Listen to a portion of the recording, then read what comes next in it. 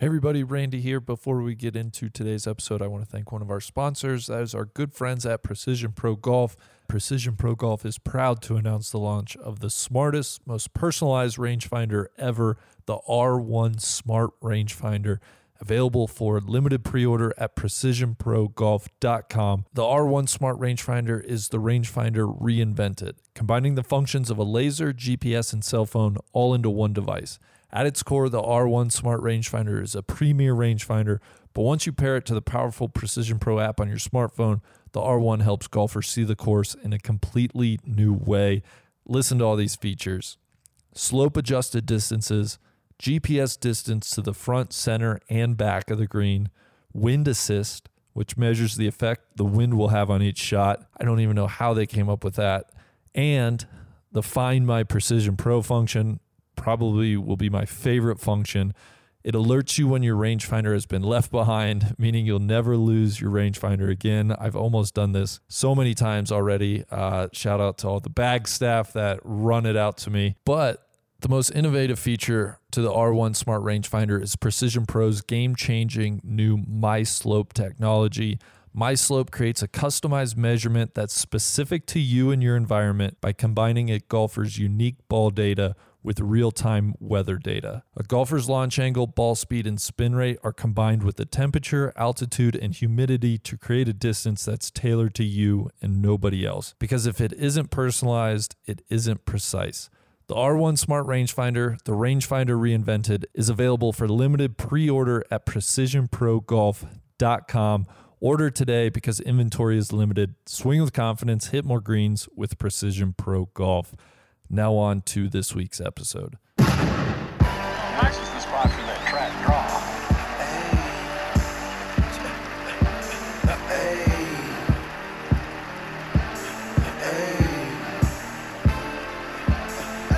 I told him straight drop this and ziplock that. Right on my waistline is why I kept that strap. I remember nights, I didn't remember nights. I damn near went crazy, I had to get it right. Now I'm your favorite rapper's favorite rapper. Hey, now I'm your favorite trapper's favorite trapper. The absolute truth, yeah, no joke. Who me? I emerged from the crack. Ladies and gentlemen, welcome to another episode of the Trap Draw Podcast. My name is Randy. I am joined actually no more than a foot away from me in my Denver apartment, Mr. Tron Carter. TC, how are you, sir? Randy, your loft apartment. It's a lot. Yeah, it is a little bit. And it's not really an apartment, maybe more of like it's not my condo, but it's somebody's condo. In a trendy neighborhood here in Denver, I can confirm that Randy has landed on his feet out here. I took an Uber over here from the hotel, and Uber driver said, "This is the spot. There's a trendy ice cream place right down the street. Yeah, a couple really nice restaurants." Yes, everybody familiar with Denver will know the trendy ice cream spot. Yeah. But no, I'm glad you could come out here and see it. You can report back to the boys that the West Coast office is doing okay. Our baby boy's all grown up. Yeah. So, and I went to a place this morning, the Wild.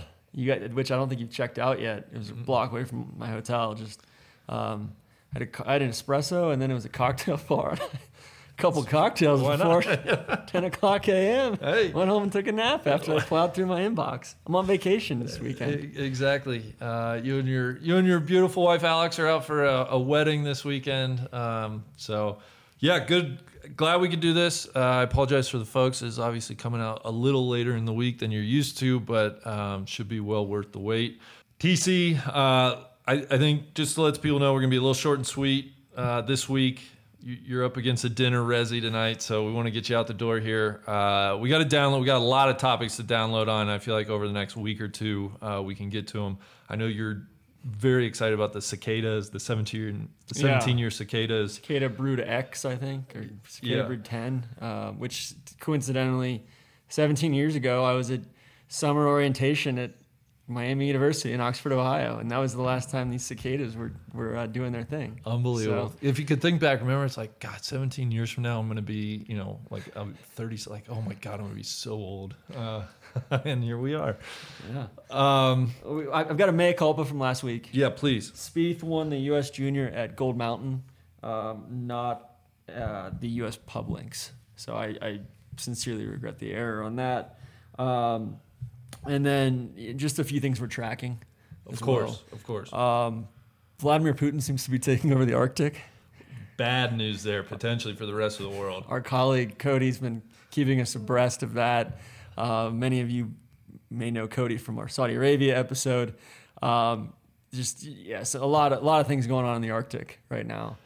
I know you. Another thing we're keeping track of is that Ryanair state-sponsored hijacking. I haven't read. I've just kind of perused some headlines. I got to dig in there before we reconvene. The Belarusian prime minister or president kind of playing dumb with everyone, and I guess there was a dissident on the flight that he wanted to nab. So and then out in rural Oregon, Eastern Oregon, Malheur County, which is where Sylvie's is, one of the counties.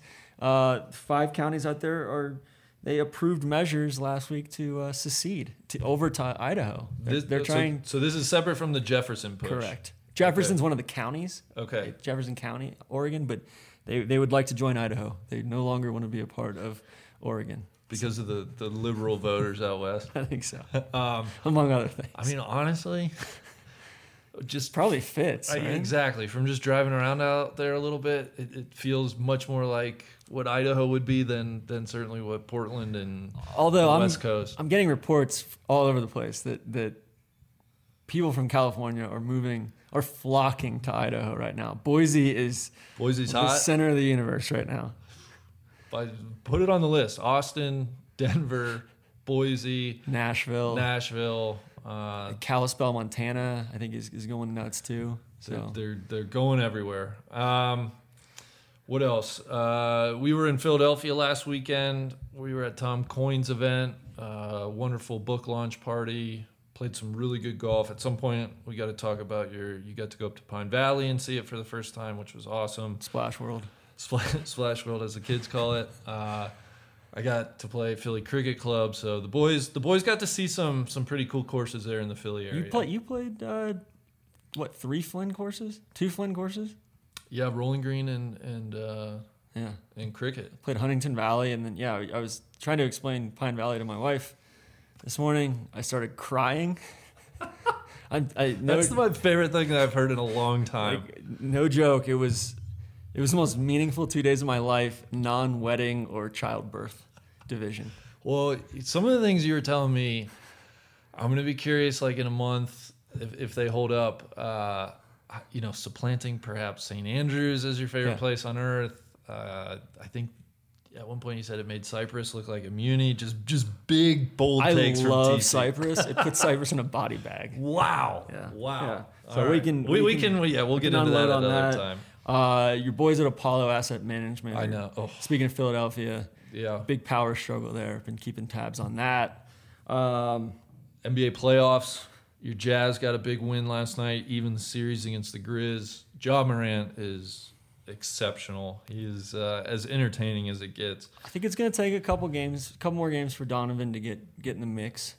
They made some threes. They shot the ball. Yeah. They're when they're making shots, they're obviously one of the best teams. So we'll keep an eye on that. And then last thing I had, there's a big bidding war / it could be an antitrust battle going on with the Kansas City Southern Railroad. We talk a lot about choke points and everything like that. This would be the only railroad.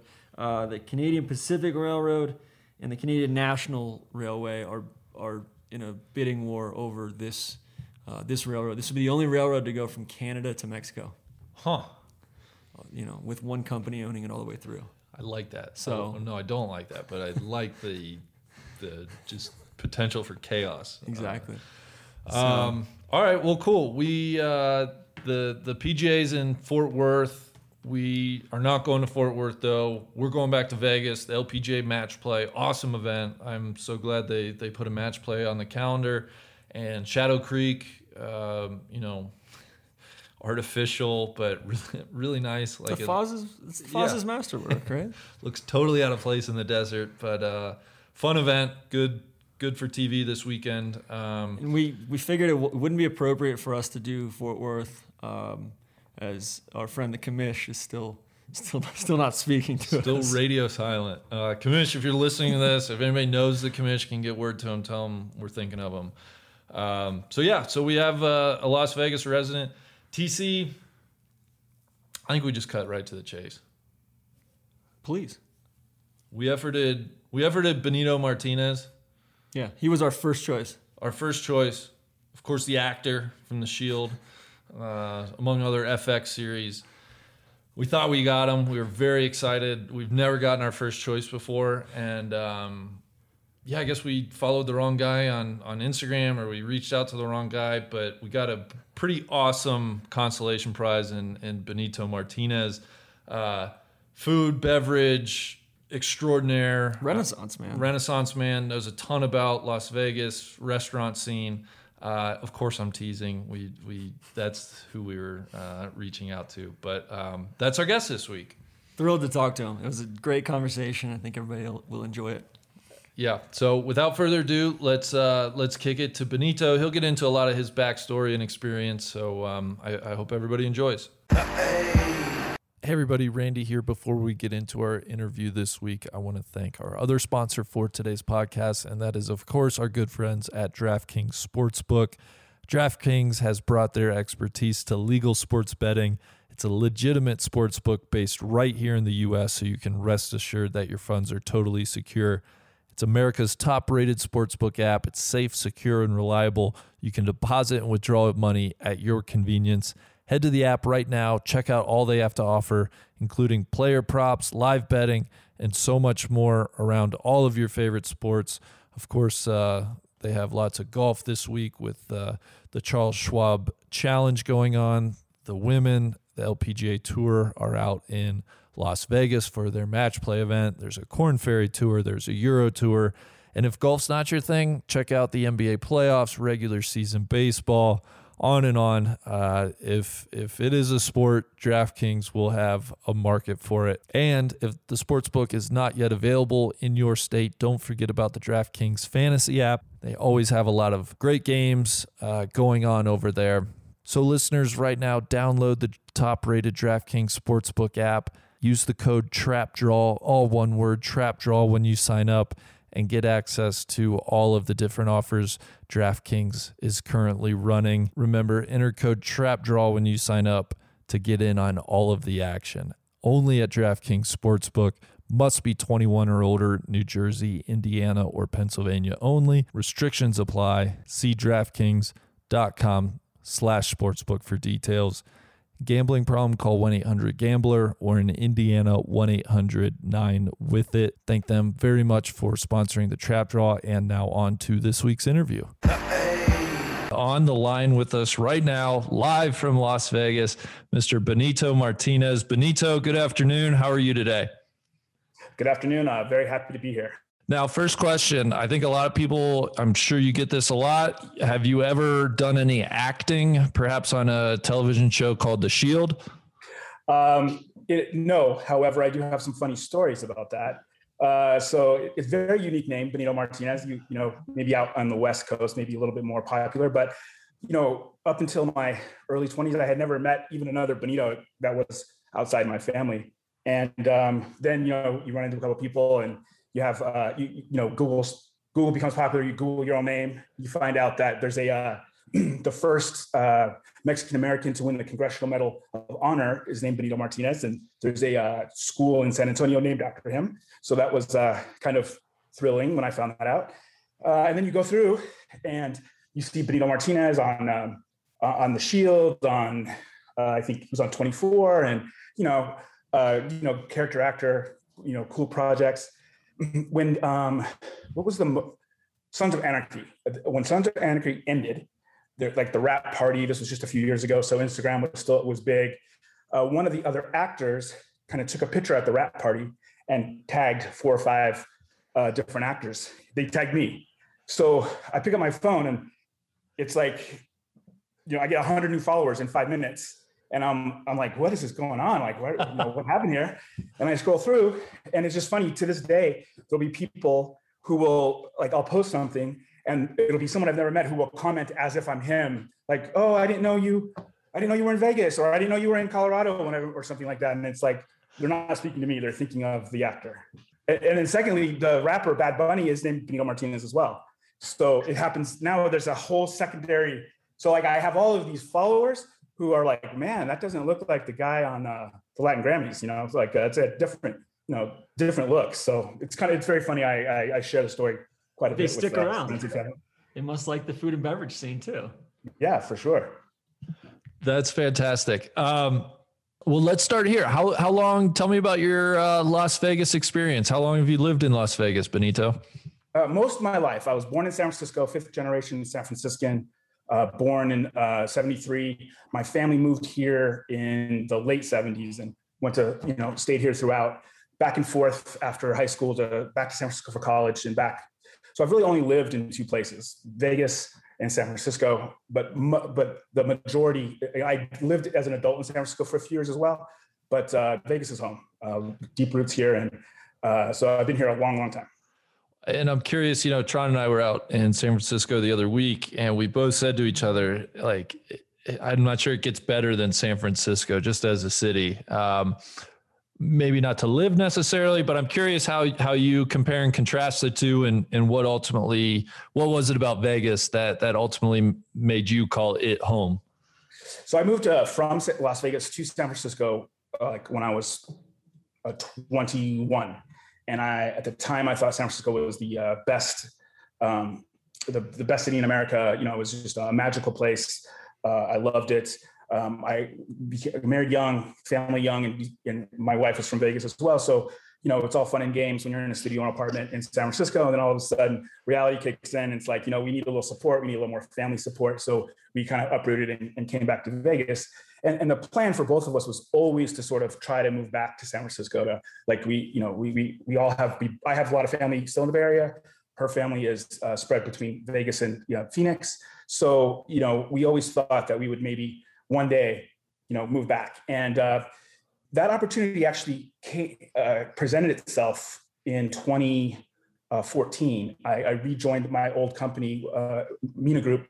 Michael Mina, Chef Michael Mina. Mina Group is based in San Francisco, and I had worked for them previously, and I took a corporate position with them with the intention of moving to San Francisco.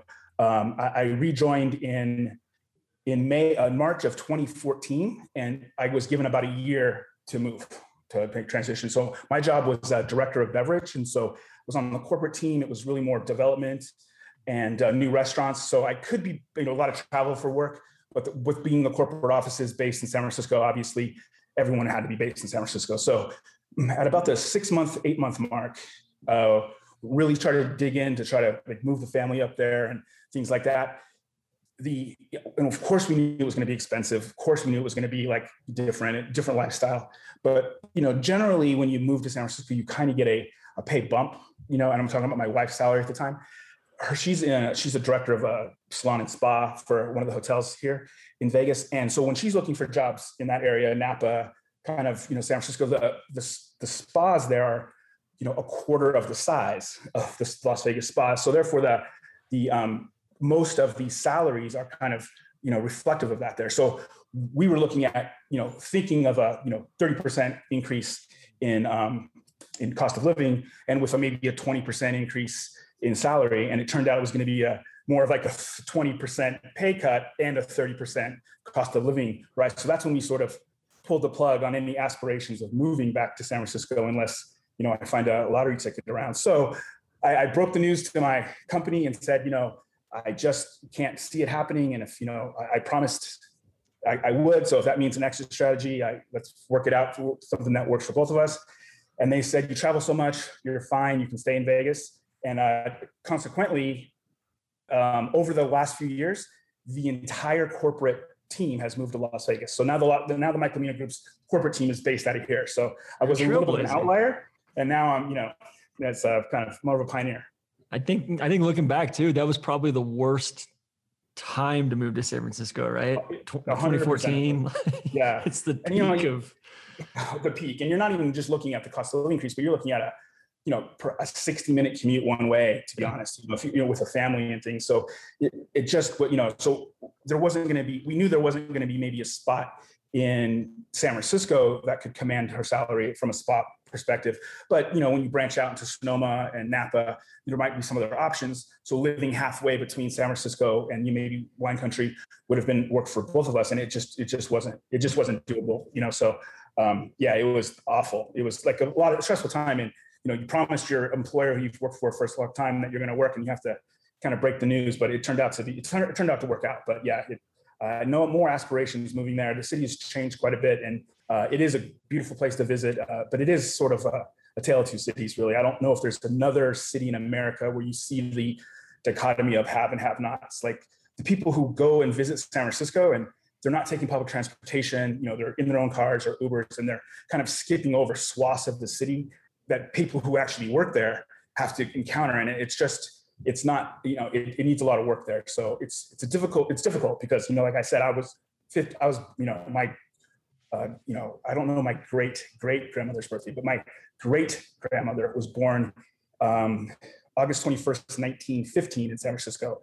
And then my grandmother was born the day the Golden Gate Bridge got dedicated, which is May 27th, 1937. So it was funny throughout her life, the 10-year, the 20-year, well, more of an adult life, but the 25th anniversary of the dedication of the Golden Gate Bridge was my grandmother's birthday. So the whole city's partying and these huge events throughout the city. And she always said it was for her. So it's kind of funny. The 50th anniversary of the Golden Gate Bridge.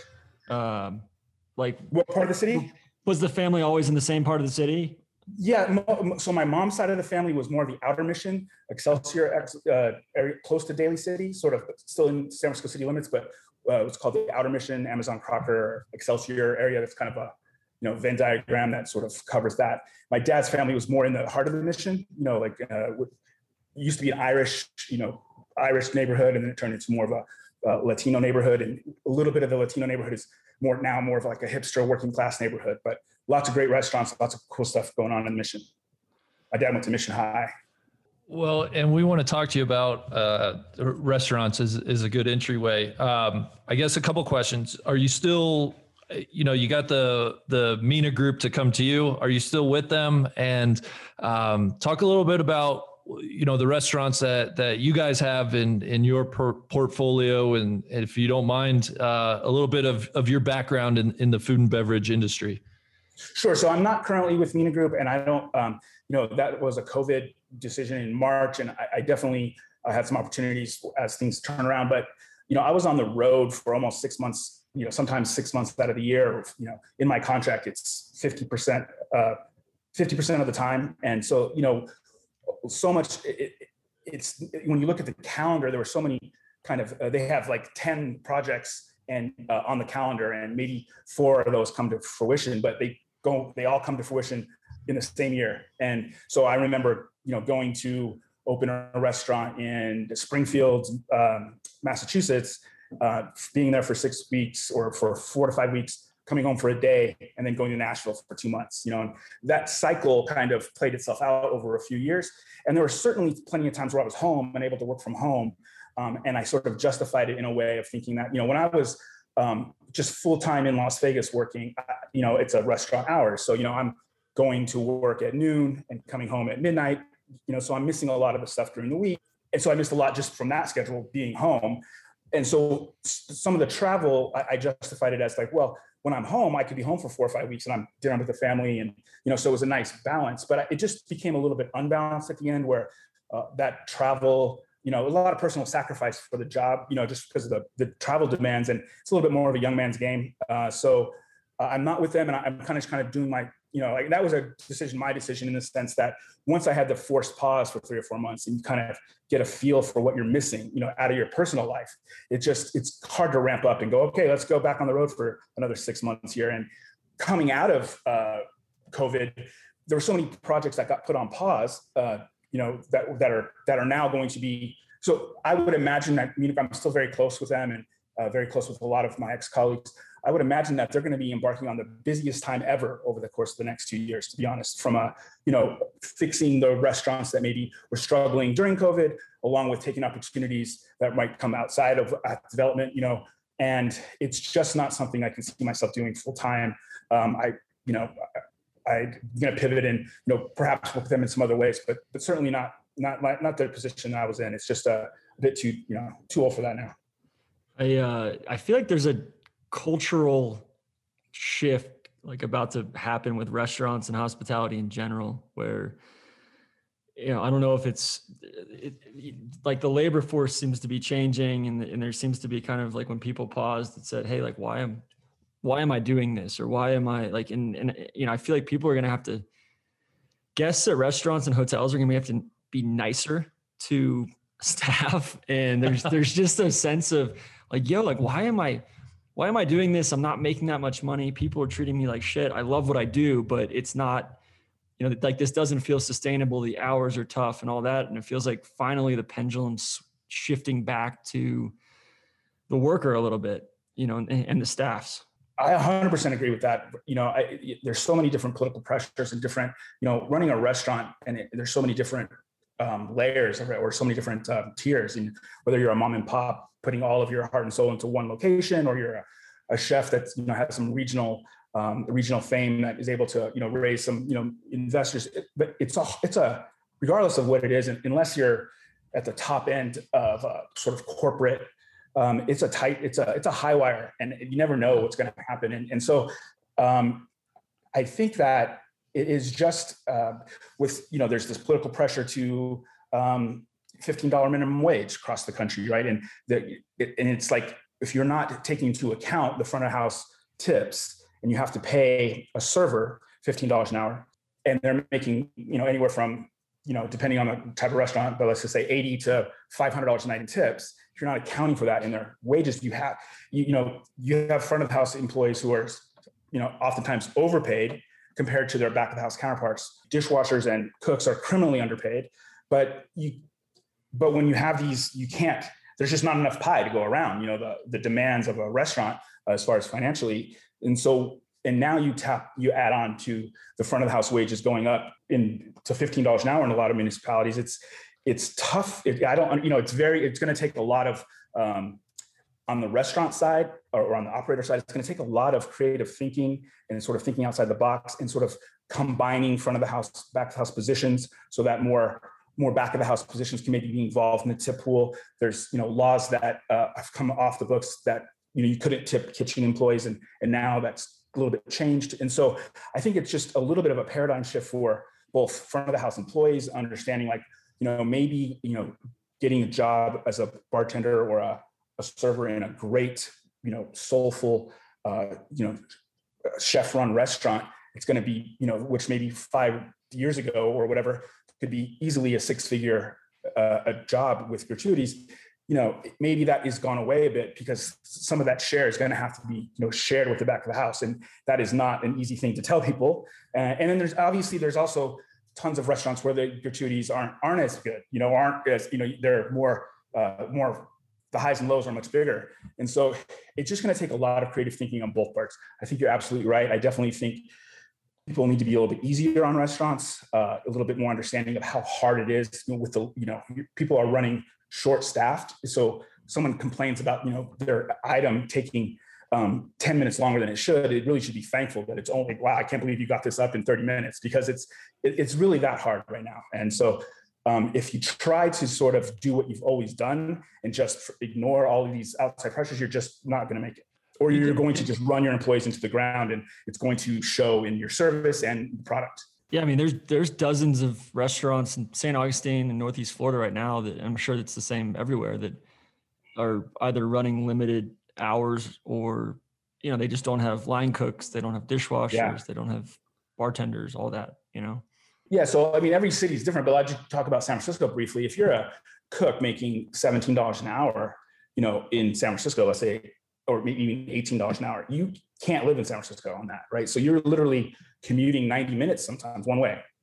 65, 70, 80, 90 minutes one way, either by train or by car and train, like driving to, some people I know live an hour from the BART station and then an hour on BART to get to the city. And that's a 5-day-a-week commute, for $17 an hour. So the restaurants in San Francisco where rent is high and you can't really afford to pay them more. But if a local chain restaurant, or just sort of maybe generic restaurant that's 5 minutes from my house or 30 minutes from my house is going to pay me the same, why would I want to make that commute all the way to San Francisco, right? Obviously, if you're an aspiring chef who's starting as a line cook and aspires to work for a famed chef, and then it's worth that sacrifice. But if you're just, if not just, but if you're someone I'm a cook, but I don't really have, I want to spend time with my family, I want to do other things, I don't have aspirations to be a sous chef or to be a chef. Why? It's hard to justify making that 90-minute commute maybe I can make maybe $2 less an hour and stay close to home. And so the labor issue in all over it's different depending where you are, but it's pretty universal that it's tough. Vegas is a little unique in that most of the restaurants, we're talking about strip restaurants now, they have a leg up because generally speaking, most of the restaurants aren't paying rent. They're management contracts, and it's a business.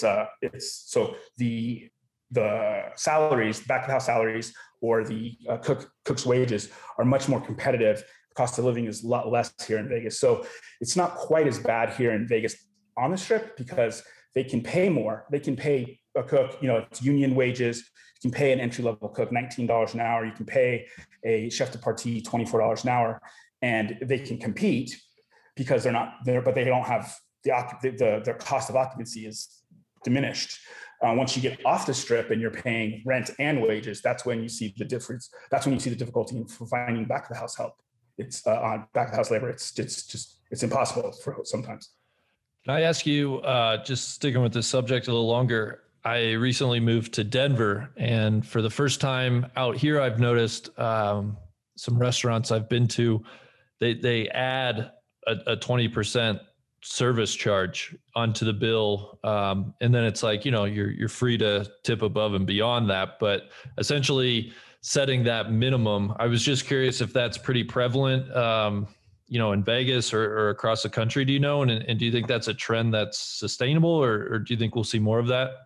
Yeah, I think that's what I was a little bit referring to. A portion of that is what I was referring to as sort of creative thinking. I think that, restaurateurs have decided, they're going to add this gratuity when you add it you can do what you want with it. So you can, it's when it's a forced service charge, you can kind of distribute it the way you see fit. And then above and beyond that, obviously, direct tip earners, take that home. So I think that is what I meant by a paradigm shift in thinking of, like, as a consumer, like, okay, this is what it's going to take.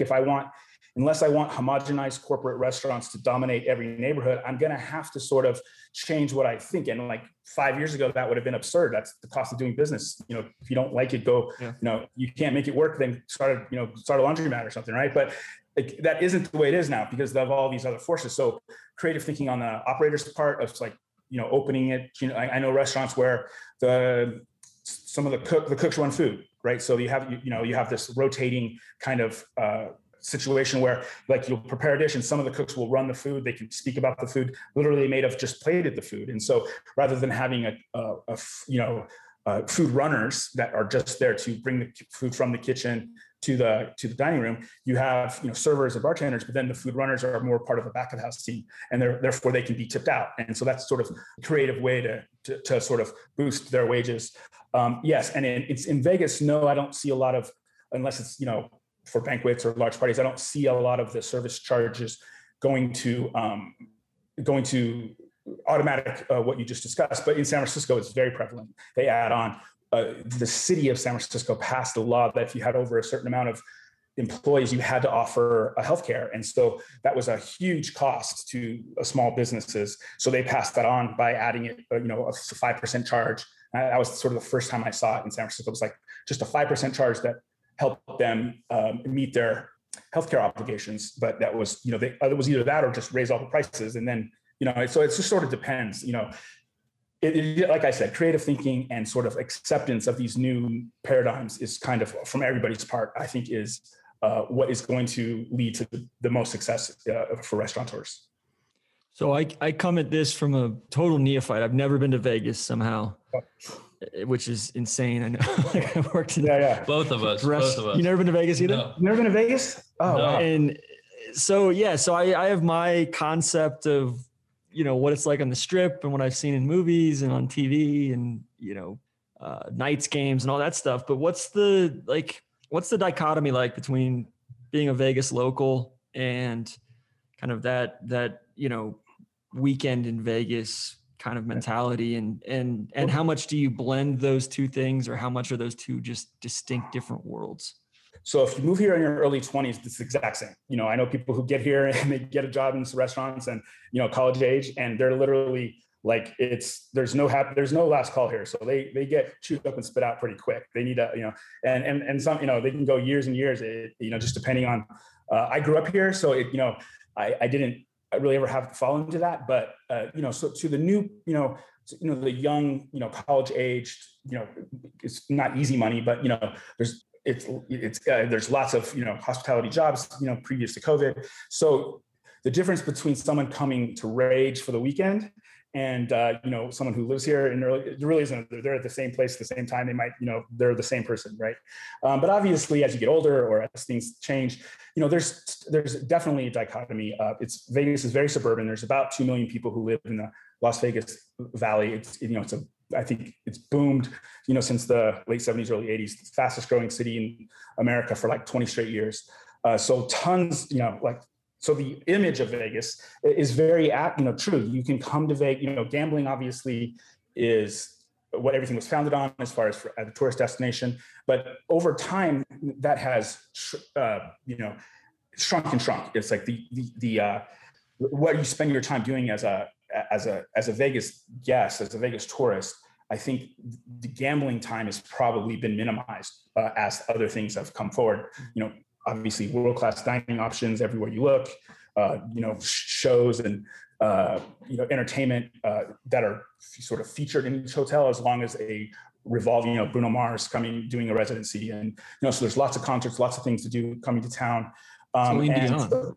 Randy's a big Celine Dion fan. Massive. When I was kind of preparing for this, I thought about maybe of an itinerary, and it was just sort of impossible because it's just it depends on, if you want to gamble, then who cares what everybody else is doing, right? If you want to eat and drink, then, it would be different. There's shopping, so what I kind of thought about when prepared for this was a group of friends, maybe a couple who come to Vegas, and maybe like you guys or maybe just like someone who just maybe anti-Vegas, not like, oh, it's not for me. I don't like to gamble. I don't like that kind of stuff. I'm more outdoorsy. I don't see the appeal. So I try to think of some things like from, if you're definitely into food and beverage or other things that maybe to think about where you could kind of split that. I think you could create an itinerary for anyone who would have a really great time in Vegas, some options. And so Vegas is what you want out of it. If you want to come and, obviously you've watched a ton of sports, there's like in-game betting and all of the great, so if you want to come with a guys weekend and like watch, it's very common, March Madness, guys trip, college buddies, 20-year reunions, these big group of guys are coming, they're golfing during the day and they watch that first weekend of March Madness. And that's a great, great trip. Right. But not for everybody. So it sort of depends on what you're looking for, but you can definitely come here and rage as hard as, if you're the shot group, you're in the right place. But you can also, have a luxury dinner and, a great hotel and kind of relax, sit by the pool, go to the cabana, work on your tan, and never even gamble at all. So it sort of just depends. Circling back on your question, first, I opened the Bellagio in 1998 as a food server for Michael Mina. So I was the youngest. I was like 22, 23. Bellagio opened in 98, and it was like the center of the food and beverage universe for a couple of years. It just sort of totally changed what people thought of Vegas from a destination for food and beverage, and kind of set the tone for other hotels to follow suit, which in turn changed the entire view of Las Vegas from a food and beverage standpoint. And so I started my career. I had waited tables for a couple of years before that, but the level of sort of study and the level of service that I needed to excel at the Bellagio and for Michael Mina was vastly different than I had had experienced before. And so I came to it as this was working in a restaurant was a good job until I found something else. And then when I kind of met a passionate chef with a vision and this company that, where hospitality was taken so seriously, it really turned into more of a passion and a career. That's how I started in food and beverage. What was your career arc from server to, corporate wine director or corporate bev director? Corporate beverage director. So I started, like I said, I waited tables a little bit in college, and then, waited tables around Vegas. Bellagio opened, which is a whole nother story about how I got that job. But I got in there by hook or crook. And so that was like, it was really an education. It was really like, whoa, like it just opened a world of again, it was just my view of, what I looked at. It was like a great job, a great, a full-time income for sort of part-time sort of work almost, like compared to what I was making back then, compared to what the hours I was putting in was like, it was great, but it really exposed me to like the passion of the industry. So I started as a server in 98. They opened, this was called a restaurant called Aqua, opened, I think in 1991, I believe, in San Francisco. That's where Chef Mina got his start. Based on the strength of that restaurant, he was invited to be a part of the Bellagio opening. That's where I joined him. And then in 2001, they opened a third Aqua in Orange County. It was at a St. Regis resort near Dana Point. Yeah. And I was asked to go help train, just train the servers, train the front of the house staff. And I did. I was there for about 3 or 4 weeks. And the chef there and the general manager asked me to stay on full-time, be the assistant general manager. And so I thought about making that move to Southern California with the family, and I said yes, right? So I started, the hotel opened in like July-ish. I was there from like mid-June through the end of July. And that's when they offered me this position. And I stayed on a little longer and I took it, but it took about, 4 or 5 weeks to get everything going. So I had to transition from employee, like sort of consultant, just working to being an employee of the actual hotel. So they had to go through the background check and all that. So my hire date was 9/11. My official hire date was 9/11/2001. So the day that I signed my paperwork that was going to make, I was like, okay, I'm a full-time employee of this hotel. Let's move the family down here. My position was almost eliminated. So I was like kind of in this like limbo for a few months. And I was able, that project was kind of almost doomed from the start there. They've gone through some transitions and they're doing well now. But I ended up coming back in in 2002, January 2002, I was able to get my position back at Bellagio and kind of stuck around there for a little while. But I had the taste of management and I liked the responsibility. I liked the, being able to lead and kind of like affect a lot of change more than you could as a server. But I also realized I didn't want to have to negotiate the overnight cleaners, and I didn't want to have to make the server assistant schedule and deal. I wanted to focus on the craft, not the politics. I didn't really want to be a general manager at that point, but I definitely wanted more responsibility. So that's when Rajat Par, who's my mentor and friend, he was the director. He became the director of wine for the Mina Group. And so I kind of apprenticed and I used a big mentor. So that's when I really kind of got into more of a beverage focus. I worked at Bellagio and we had a transition, and Jason Smith, who's a master sommelier, joined our team and I became his assistant. And so I was an apprentice sommelier for him for a few years. And between those two, I learned a lot, and Jason moved on. And I was in contention to be the next sommelier for the restaurant I was at, which was Aqua Michael Mina at Bellagio. And at the time there were 4, believe it or not, 4 master sommeliers in the building. Like not just, so like at the time, there was a time when there was 18 master sommeliers in Las Vegas, right? So when you're looking for tasting, and how many like in the world at this point? Like that's an absurd number, right?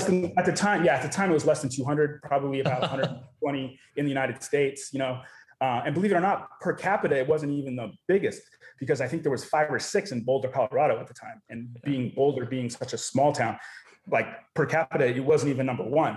But to imagine 4 master sommeliers in your building, just the educational, it's like osmosis. Like you're just going out for a drink after work, you're going to learn something about, what you're drinking. So that just kind of ignited a passion for wine, which was first. Like I said, so I was in contention for this, sort of promotion, and another master sommelier in the building threw his hat in the ring for the job, and the writing was on the wall. I mean, no matter whatever it is, if me and a master sommelier going for the same job, I mean, it's just no brainer, right, at the time. So I no hard feelings, but I just felt like I needed to maybe get aside and move on, and move on from that position, because it just wasn't going to be a lot of growth there for me. So I took a position with Encore. So Wynn Resort opened a secondary tower, I think in 2004, but I joined in 2008 when the secondary tower opened. So so Encore opened in December of 2008. And basically I was in different capacities. I was with MENA Group from 98 to 08. And then I left to go to Wynn Resort, and I was there from 08 to 2013. And then back to MENA Group when a position so I started my position back in corporate as the assistant beverage director of MENA Group. And that's kind of like the arc. Gotcha. What's the, I guess we'll have you power rank if you can. I don't want to put you in an awkward spot. I don't know if your wife still works for one of the spas, or I'm sure you got friends still at Bellagio and Wynn and all that, but can you power rank the Las Vegas resorts? Sure, absolutely. I'm a free agent. I would say there's lots of different things, like when you're talking about budget and value and all the different factors that go into it. I think food and beverage, location, it can be hard, but I would say Aria would be number one for me. It's centrally located, it has tons of food and beverage options. They do a great job. It's the newest hotel, so the rooms are spacious and well appointed and luxurious, actually. So I would say that would probably be number one. I would always look there first and see if I can get it. I'm going to compare rates though. Being from Vegas, I just, like if I was going to recommend somebody, I'd probably give somebody three recommendations and let their budget sort of decide. So I would say, Cosmopolitan as well. It's, a little bit younger point of view, a little bit, hipper, if you will. Again, centrally located, great rooms, lots of food and beverage offerings right there in the hotel, lots of action, both have nightlife, like hardcore nightclubs that you can go to at night after dinner, things like that. Events, Aria hosts, most of the sort of sporting events are, within walking distance, depending if you're going to a fight or something. It just sort of depends. Wynn Resort as well. I would put Wynn up there as far as rooms and service. Maybe their point of view on food and beverage is a little safe for me. It's a little kind of, not quite as it's a tier down. Not that they don't have great restaurants, but they're just a little bit, conservative, I think, for me. And their location is still central. We're all talking close, but you're definitely not in the Palazzo or Venetian you can walk to, but you're not really walking to anything else from there. It's sort of at the north end of the strip, and the others are kind of at the south end. So the south end is kind of a little bit more populous, a little more action, but from rooms and service and taking care of people, Wynn would be at the top. But I would just put them a peg down because of their food and beverage offerings. What is the the food distribution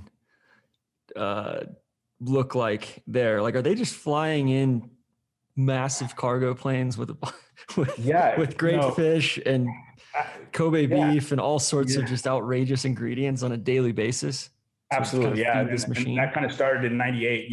That was a big concern for the chefs that Steve Wynn originally attracted. They needed obviously produce and, ingredient, these are chef-minded, ingredient-driven chefs.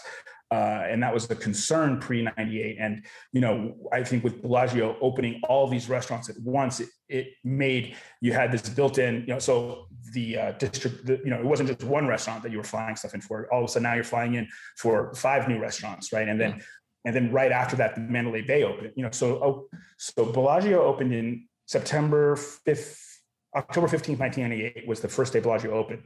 And then the Venetian opened, the Mandalay Bay opened like 6 months later, and then the Venetian opened 6 months later. So you went from, these 6 new world-class restaurants, and then there was 15 new world-class, and then there's 20 new world-class restaurants. And then all of the other hotels that had been there had started like, oh, wow, we're behind. So, Caesar's Palace, changes their entire food and beverage scene and brings out outside chefs, and so does MGM. So you go from 1998 to, let's say, 2000, 5 years, you're talking about 100 world-class restaurants that maybe popped up. And that makes it much easier to justify, the distribution coming in. Like you said, you're getting, like Scottish salmon from, like flown in, like it was caught yesterday. Like the restaurant Paul Bartolo opened up at Wynn, he was like on the phone with fishermen, and it's like on the plate, 24 hours later. And that, I don't think all that happens without, the success of Bellagio in 98. So you had mentioned earlier, kind of some different itineraries. I'm curious, Tron and I never been there.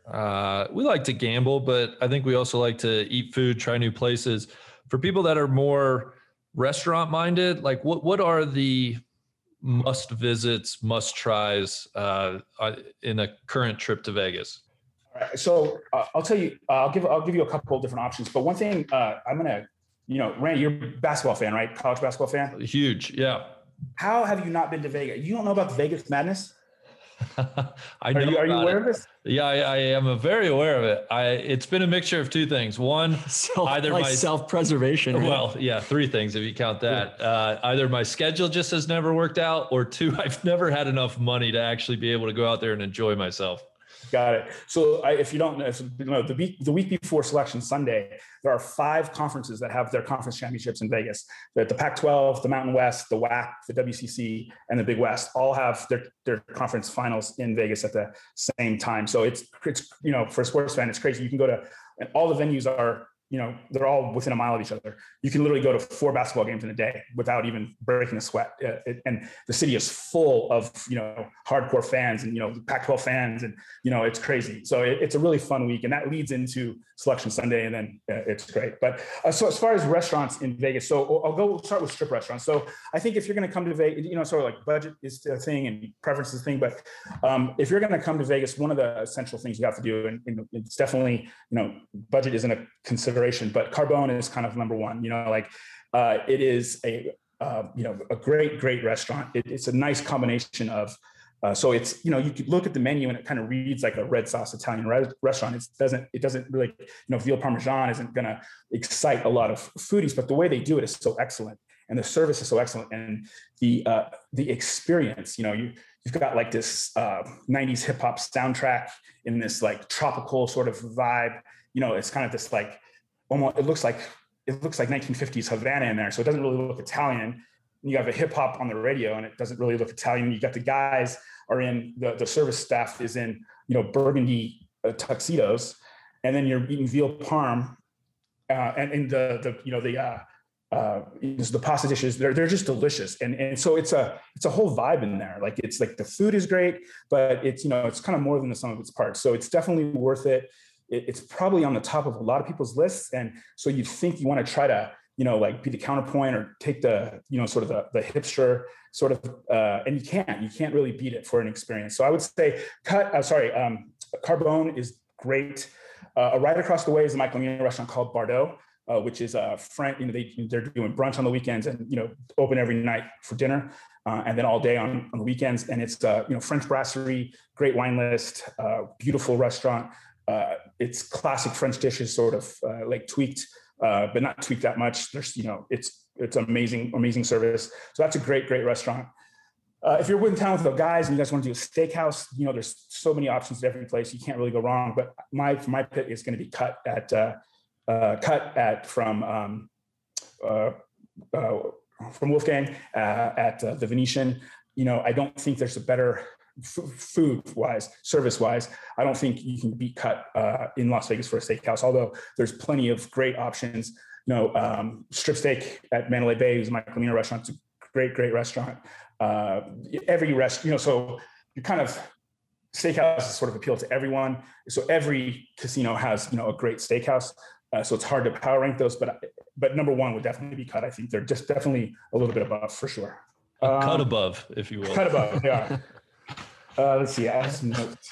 So also one thing I would also recommend doing from like itinerary standpoint, I don't recommend this for big groups because it's just too hard, but Cosmopolitan has a floor, and it's kind of their restaurant floor. And if you're with 1 or 2 people, maybe 3, you can go to Haleo, Momofuku, Zuma, Blue Ribbon. They're all on the same, they're literally all 30 seconds apart. So if you wanted to kind of, if you had a short trip and you only had a couple of days and you could do a quick dine around, a couple hours, you could have apps, apps at 4 or 5 different places and drinks at 4 different places and get a complete, to every restaurant, very different. So you could, go get some tapas start at Haleo and they do a sangria happy hour, all these Spanish tapas, and you can move over and get some, either at Zuma, great Japanese, sushi rolls or just sushi in general, just like they almost have they have lots of fish, lots of traditional sushi dishes, but they also have lots of sort of, Japanese pub dishes as well. And then obviously Blue Ribbon, finished with a little bite of, their famous fried chicken. And it's literally all with, they're next door to each other. They're one by when you take the escalator up to the floor, and it's like, there's 7 or 8 restaurants. Those are the 4 or 5 that I would recommend. And then finish with drinks down one floor. There's a Ghost Donkey. You can get, late night luxury nachos and margaritas, agave-based spirits. So that's like, I won't recommend doing that with a large group because, it would be tough. But if it was just 1 or 2 people, you can pop into all those bars. You'd have a great, great night and just stay in one location. So those would be some of my favorites on this trip. What's what's the off strip recommendations? I feel like that's where the true professionals are, like kind of the service industry people who are on an off night or after work. Where are you going?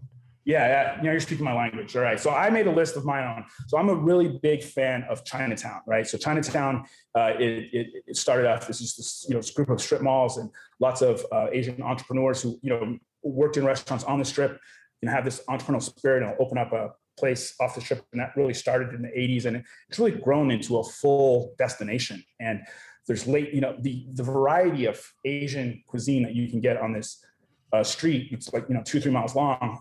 It kind of rivals probably anywhere in the country, I would imagine. Late night, noodles, places that have great wine lists, places that don't even have alcohol. It's all BYOB. It just, it runs the gamut. So what I did is I put together a list of my favorites, and then I pulled some local chefs that I love, and the Venn diagram of where they overlap, I have their favorites. So I have kind of a 2-tier list. So love it. Yeah. So I'm not there anymore. I had some friends and I bought a bar in 2015. It's in Chinatown. And so we're kind of like an early adopter, a little ahead of the curve. Putting your money where your mouth is. Yeah. It's live music, pizza right in the heart of Chinatown, 7 nights a week, live music, mostly blues. It's an amazing place.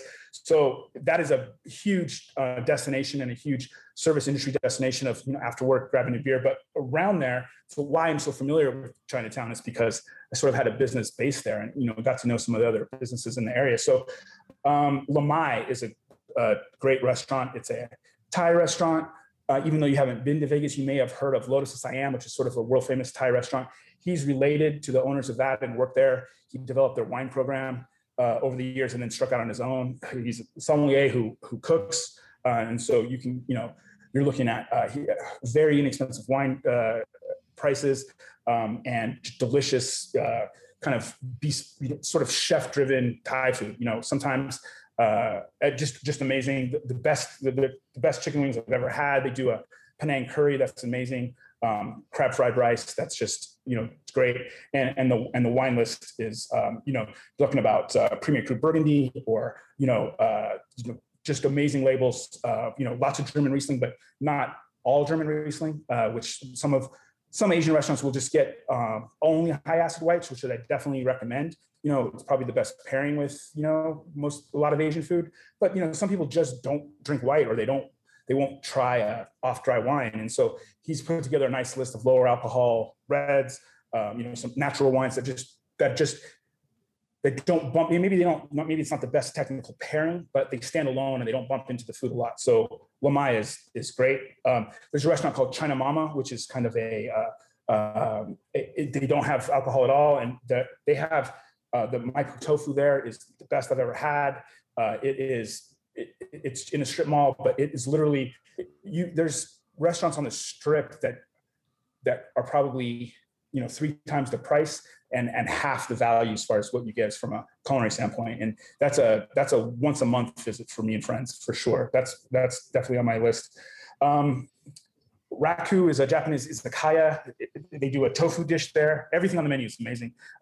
It's roboto-yaki a lot, but they do a tofu dish that is life-changing. Like, it's like you look at it and you're like, this isn't for me. Like, someone else ordered it the first time I was there. Yeah, I'll take a bite, but this isn't my jam. And then you taste it and you're just like transported, and you're like, whoa, what just happened? So that's a great restaurant. And there's so many options. Shanghai Taste, Chengdu Taste, all these different variations of sort of Chinese food, but from different regions and different points of view. There's a great, so I'll skip to my other list. So the Venn diagram list, there's a lot of mine on there, but Yunnan Tasty Garden is not a restaurant that I've tried before, but I polled 4 or 5 people and it came up 3 times. So the chef is named Alan Mardanovich. He's a free agent currently, but he was a chef at Le Cirque locally. He swears by that dish for sure. Shanghai Taste is a great restaurant. Adam Sobel, good friend of mine and chef at Mina Group. He's a world-class chef. He won Grand Cochon a few years ago. He swears by the Xiaolin Bao at Shanghai Taste. 3 people mentioned that dish. 3 chefs mentioned that dish. So that's amazing. And then there's a Hachi is a yakitori place, izakaya as well, open late, beers and Japanese food, more casual, amazing. And then there's 100 more in Chinatown, but like that's a good start for sure. Any Korean restaurants? Yes, for sure. There's Gong. So the Korean restaurant, the best one is called Gong. It's more suburban. It's probably a 15-minute drive from the heart of the strip. It's not in Chinatown, but that's the best. There are some good Korean barbecue places on Korean restaurants, Korean barbecue in Chinatown, but the best is, in my opinion, is not in that neighborhood. But it's very worth taking an Uber if you're looking. Awesome. God. Some other places outside. So there's another area outside. There's one thing, cool project that some friends are working on. So there's also sort of an arts district. It's not really called Midtown, but you should probably call it Midtown, because it's halfway between sort of the Strip and Chinatown. And also when Chinatown is sort of almost adjacent to the Strip. So you've never been here, but like literally it's, the street is called Spring Mountain Road. Spring Mountain Road bisects, is adjacent to like the Venetian. It's literally a 5-minute drive to the area that I'm talking about. The secondary area I'm talking about, the Arts District, is kind of a gentrified area. It's an emerging area. It is, there's some great restaurants there. James Trees is doing a great job, handmade pastas, and it's called Esther's Kitchen, sort of a contemporary, Calatal, if you will, but great neighborhood restaurant, local restaurant. There's a wine bar that really focuses on natural wines called Garagiste, that's popped up, right before COVID, that, really kills it. They do like 30 wines by the glass and, tons of, pet nats and, cool things that, really, really great, a really great curated list. It's a wine shop and a wine bar. They don't really do any food, but they do, there'll be a different, food truck parked out front, or different pop-ups that might have in the neighborhood. That's just great. Let's see. Yeah, I mean, there's so much to do, but there's a project that is really cool. It's called Vegas Test Kitchen. A friend of mine who's done a lot of events, kind of, is running it, and it's great because during the day it's like pastries and like sandwiches and things, but at night it's like a rotating. It's different chefs who are sort of testing out concepts. And the nights are sold as tickets. So you might do a Taco Tuesday, for example, and the same chef's doing it for 4 weeks in a row. You buy tickets for the event, so they know exactly how many they've sold. They know exactly what to prep for, and then they get this feedback. It's like recipe testing and feedback from these guests that they will kind of fold into a brick and mortar of their own. And so it's really great because they will do custom menus. And they're able to, like I said, recipe test, but also, gain some momentum for their brand by, people come, you can see their social channels, follow them on social before they even have a restaurant. So by the time they're ready to launch their restaurant, they already have a following. They have people sort of clamoring to sort of get in. You can imagine a chef that is opening a second or third location, they have a following. And if someone's opening, has a French restaurant or opening sort of an Italian, you're going to gain a lot of traction from one to the other. But if you're just striking out on your own for the first time, it can be very difficult to sort of, it takes time to build that client base, that repeat business.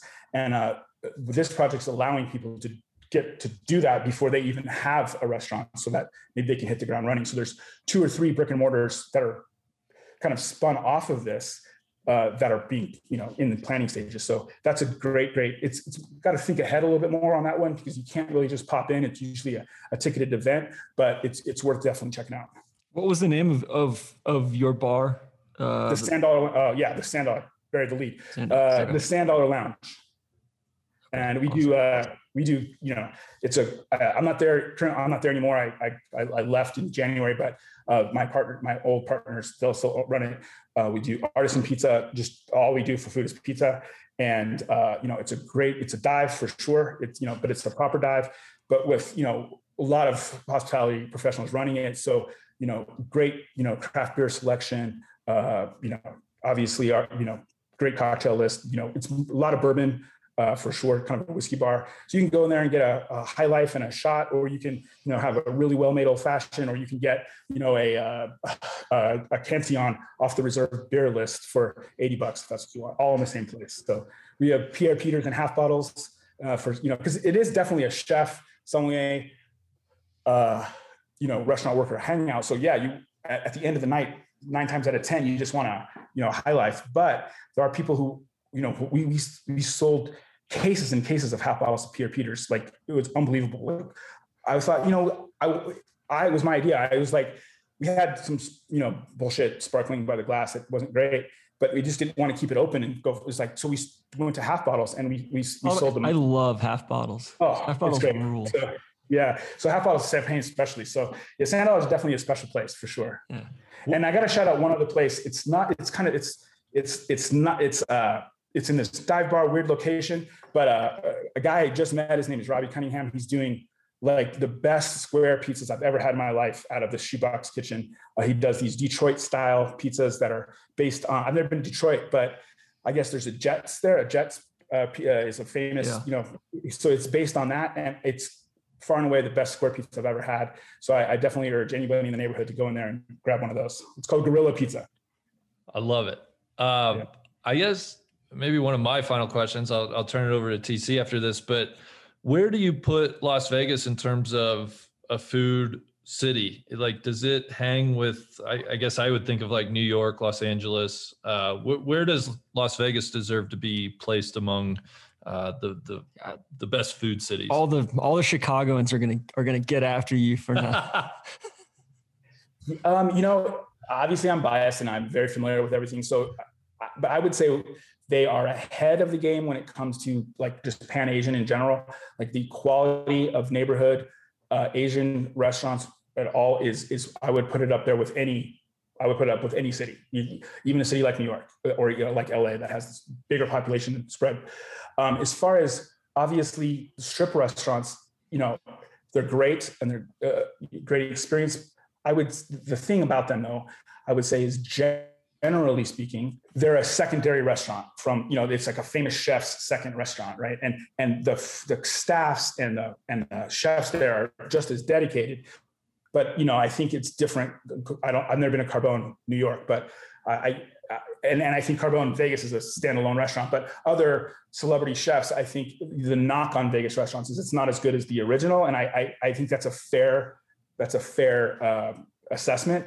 Overall, there's definitely outliers of both. There's restaurants that are the second restaurant that are better than the first because the staff and the chef is just, maybe I don't think that service in Vegas, I think is probably the best. They make, servers and bartenders make so much money. It's a professional job and it attracts professionals the way maybe in a greater way than it does in any other city. So I think the service you get in Vegas could very well be the best you get. And then some of the top end restaurants are better than maybe their namesake restaurant, but a lot of the restaurants that are second, that are the second restaurant for a chef, they're not here as much, and they're maybe a step down from the original. where Vegas lacks, which what I wouldn't, is neighborhood restaurants that aren't Asian, right? So like I mentioned, James Tree's restaurant, there's quite a few others, but most of the restaurants in Vegas that are, there's not a lot of off-strip destination restaurants as much as, there's certainly not as many, and there's certainly too few. There's a lot, but compared to those other restaurants where you just feel like you popped into a neighborhood restaurant and had a dining experience, that's where Vegas lacks. So I would put it, definitely behind those other restaurants. San Francisco's, LA for sure. Chicago has amazing neighborhood restaurants. You go, a world-class restaurant, and before you go to a movie, and you don't really. Vegas lacks that unless you're just looking for Asian. That's where they really stand out for sure. All right, I got three last questions for you. What's because I feel like we're gonna have you back on to just dive into a whole other for sure thing of wine and actual food and beverage and stuff. But what's the most overrated restaurant in your opinion? Overrated restaurant, or just past its prime, even. Yeah, I don't know if I can answer that because I have so many friends that work in these restaurants. It'd be a little bit of a slap in the face, but I would say, I touched on it earlier, I would say that there's a lot of restaurants that, they sort of, I'll put it out there. Wynn Resort in general, I would say there's a lot of great people who work there and they're doing some cool things, but I just think that they're just a little bit too safe, a little bit too conservative. They had 3 steakhouses, for example, at one point, 4 steakhouses on their property between 2 at one point. So they're looking at things, their food and beverage men are looking at things from the bottom line up. And so they're making programming decisions based on what they think people want, rather than just doing something excellent and letting it find you. They're looking at it like, this has to be a success. So what's the easiest road to success? Let's build another steakhouse, right? Or that kind of mentality sort of seeps into their point of view at the Wynn. So from my perspective, I would say a lot of the food and beverage offerings at the Wynn Resort are a bit overrated. Excellent in some, but compared that to, what they're doing at some other hotels, it's just, they're just kind of a step behind. Just like believe in yourselves and take a few more chances. Yeah, definitely. I'm going to get in trouble for that, but that's my opinion. All right. And then what's your favorite non-Riesling wine to pair with like a good Chinese dinner or a good Thai dinner? Talking non-Riesling. I would say, I would start with low alcohol, high acid white, and if that's not sweet, so like, if, obviously Riesling doesn't have to be sweet, but a lot of times you get a little bit of that, that spice component pairs nicely with the sweetness. And, if someone doesn't like sweet wine in general, like they're just off put by a Spätlese or a Spätlese or a Cabernet, they'll just like dismiss it. But once you try it together, I think the sweetness dissipates a lot because that spiciness kicks up. But I would say just start with, high acid whites. So, something that's going to strip that palate. So like Chablis would be great. Like it's not necessarily going to pair, but it's going to strip that palate. And every bite, when you go to a Chinese restaurant as well, most of it's family style. You're eating 5 or 6 different things, at once. That's how I like to eat, or how my friends like to eat. When you go out, you want a big family style dinner. It's hard to pair one wine with all of that. So I like to think, in those terms of like, okay, let's get, something high acid. It's going to strip the palate. Every bite of food is going to be clean and fresh, and it's just you're going to enjoy them together. So I would say look for, like Chablis. Would be great. Maybe, Albarino, for sure. Those would be, just high acid whites would be my go-to in an Asian restaurant. If they didn't have, if that's what you're looking for. Yeah. You're Raiders or a Niners fan? Niners. Yeah. I'm a baseball guy, mostly. I grew up a big 49er fan, and I liked baseball. And during the 1991 playoffs, the Braves and, you're Braves. Are you a Braves fan? Yep. So my next door neighbors at the time were brothers from Pittsburgh, and they were Pirates fans. And so those playoff series in like 90 and 91, those Game 7 series, those were epic to me. That was my introduction to playoff baseball, and it was so exciting, like a 3-2 game. Like it's like a ball hit into the gap and you're like, oh my God, is it going to get, it's like these crescendos in baseball. That was the first time I had really, football is a little bit different. And it just sort of, from that moment on, I was like baseball 1 and everything else 2. And I became a huge Barry Bonds guy through them. And then just coincidentally, next year he signed with the Giants. So it was just this, like, I was a season ticket holder for the Giants from 2010 to 2017. Even though I didn't live there, and I sold all the they were the hottest ticket in town. I sold them all on eBay, on StubHub, and then the market fell out of them, and I had to give them up. But I'm a big baseball guy. Michael Mina, we opened a restaurant at 49er Stadium, at Levi Stadium. So when the Levi Stadium opened, he partnered with the 49ers. They opened a restaurant. They were a partnership. It was called Bourbon Steak and Pub. So it was 2 restaurants, actually, 3 technically. It was like a steakhouse, a 100-seat steakhouse, like 150 seat pub, and like a 300-seat event space, all in one roof. And it was open, it was open year round. And then on game days, it turned into the tailgate, which they still do, which is this game day party. A ticket, you have to have a ticket for the game, and then a separate ticket to get into this party. And it's all you can eat, all you can drink throughout the entire venue. And there's, tons of events and, old 49ers coming through. So I definitely got a taste of that love for those 80s Niners when I was there. The Dwight Clark before he passed away, Joe Montana, Steve Young, all just roaming around, pictures with Ronnie Lott. And so that was a thrill for sure. But I'm definitely more of a baseball guy. Gotcha. So Bonds, are you an apologist, or is it? Everybody's doing everything. Yeah. He's just the guy that got caught, right?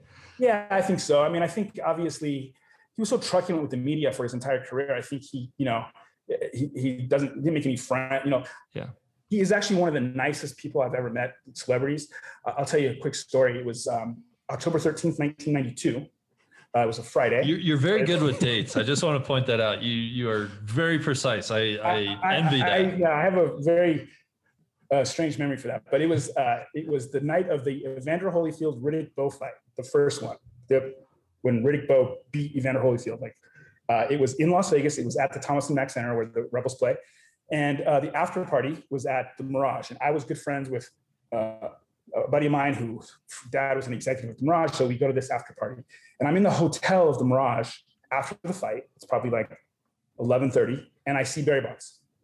And he's like chatting with everybody. I don't have anything to sign or whatever. I kind of go up to him, and he hadn't signed with the Giants yet. So he was a free agent. And the hot stove was whether he would be a Brave or a Yankee. That was like all the talk. And I just thought, I don't know. I liked the Braves. I just love National League Baseball. So I kind of said, please sign with the Braves. Don't sign with the Yankees or something. And I'll never forget this. He's very chatty. He's nice. This guy pulls out a baseball for him to sign. It's not baseball season. It's October 13th. It's 9 p.m. or 11 p.m. at the Mirage, and he pulls out a baseball to sign, and he signs it and pats him on the back. And then he runs into this girl. They hug and they catch up, and it was a girl that he knew from college who was there with her husband. He invited them back to wherever he was, just to catch up. And then I met him at baseball games. I ran into him at FanFest. He was on his bike. He wasn't involved in FanFest in San Francisco. He was kind of just on periphery. It was probably not a coincidence that he was riding his bike, on that day, but he literally held court and signed autographs for maybe an hour for all these kids, just in his bike gear, looking like, just on the corner, signed autographs for my kids. So he's a complicated person. And, I think everybody, but he's my childhood baseball hero, and he's always going to have I won't say he can do no wrong, but whatever he's done is forgivable. Sorry for my concern. And it always fascinates me. Big cyclist. Yeah.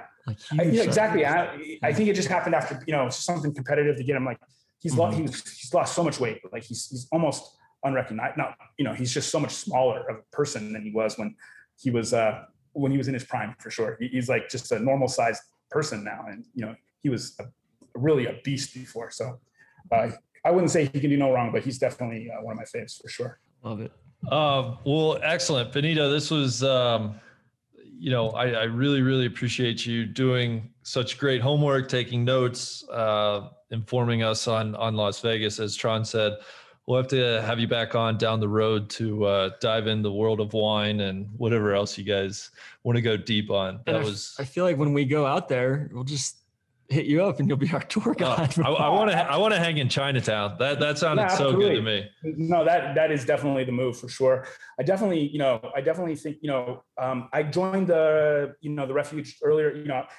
I found you guys through COVID. I've been a big golf lover for a long time, and I just, I don't know how you guys went over I think I was just working too much, but all of you guys, what you did kind of went over my head until I was desperate. But you guys filled a lot of my time during COVID, and I really became a big fan and joined earlier this year. So I would, maybe after this, we can talk offline sometime about maybe next year getting an event here or something like that. I think we could, do something like that would be great. Can we just talk golf a little bit? Because I think as a golf destination, you're on the wrong podcast. Yeah. No, I'm just joking.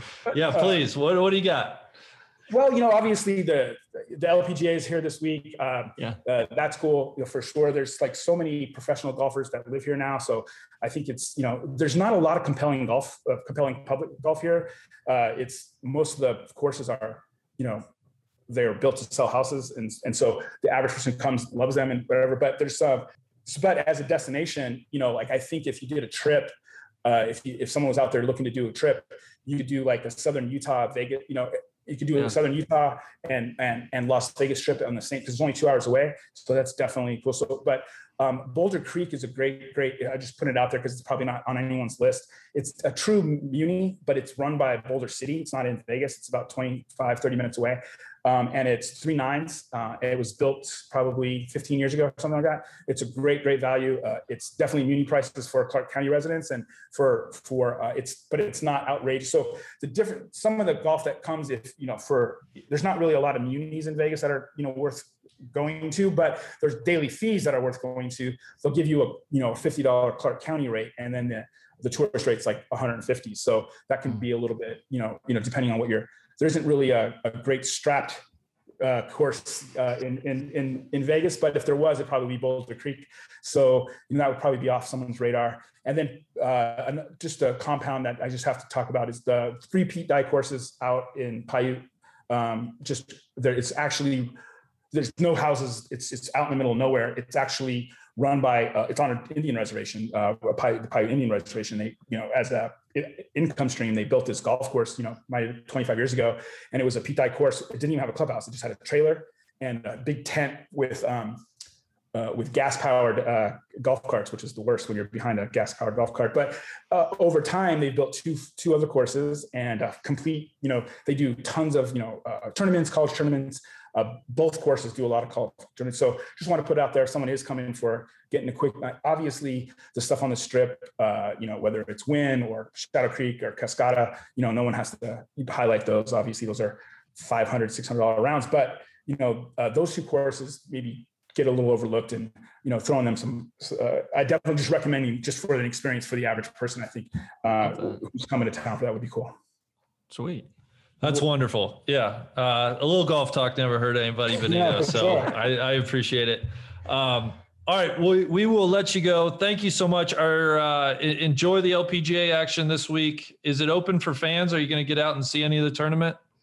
You're going to appreciate this. I looked into volunteering and the $65. It wasn't that it was too steep. It is just wasn't going to work for my schedule.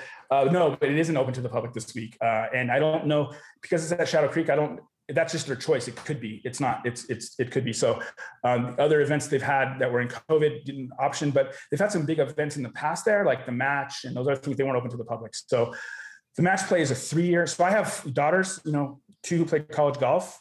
So like I'm a big LPGA fan, certainly was in when they were, during that time. So big fan of LPGA. So I hope they haven't signed a 3-year contract to host it at Shadow Creek, the match play. So hopefully next year it's open to the public. I was very tempted when I looked at the schedule. There was a 6 a.m. driving range marshal that, on Saturday. And I was like, hanging out at a driving range would probably be the coolest way to volunteer. But I couldn't really justify it. So no, I'm not going to make it out there. All right. It is. The driving range is awesome. I love hanging on the range. We'll see you in Gearhart in a couple of weeks too, right? Absolutely. Yeah. Will you both be there? Yeah. Great. Yeah. I look forward to it. Hell yeah. All right. We will let you go. Thank you so much, Benito. And until next time. Yeah, I can't wait. That was great. Thanks for having me on. Nice is the spot for that track draw.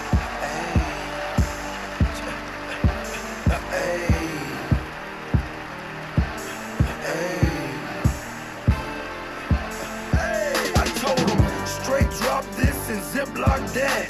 Right on my waistline is why I kept that strap. I remember nights, I didn't remember nights. I damn near went crazy, I had to get it right. Now I'm your favorite rapper's favorite rapper. Hey, now I'm your favorite trapper's favorite trapper.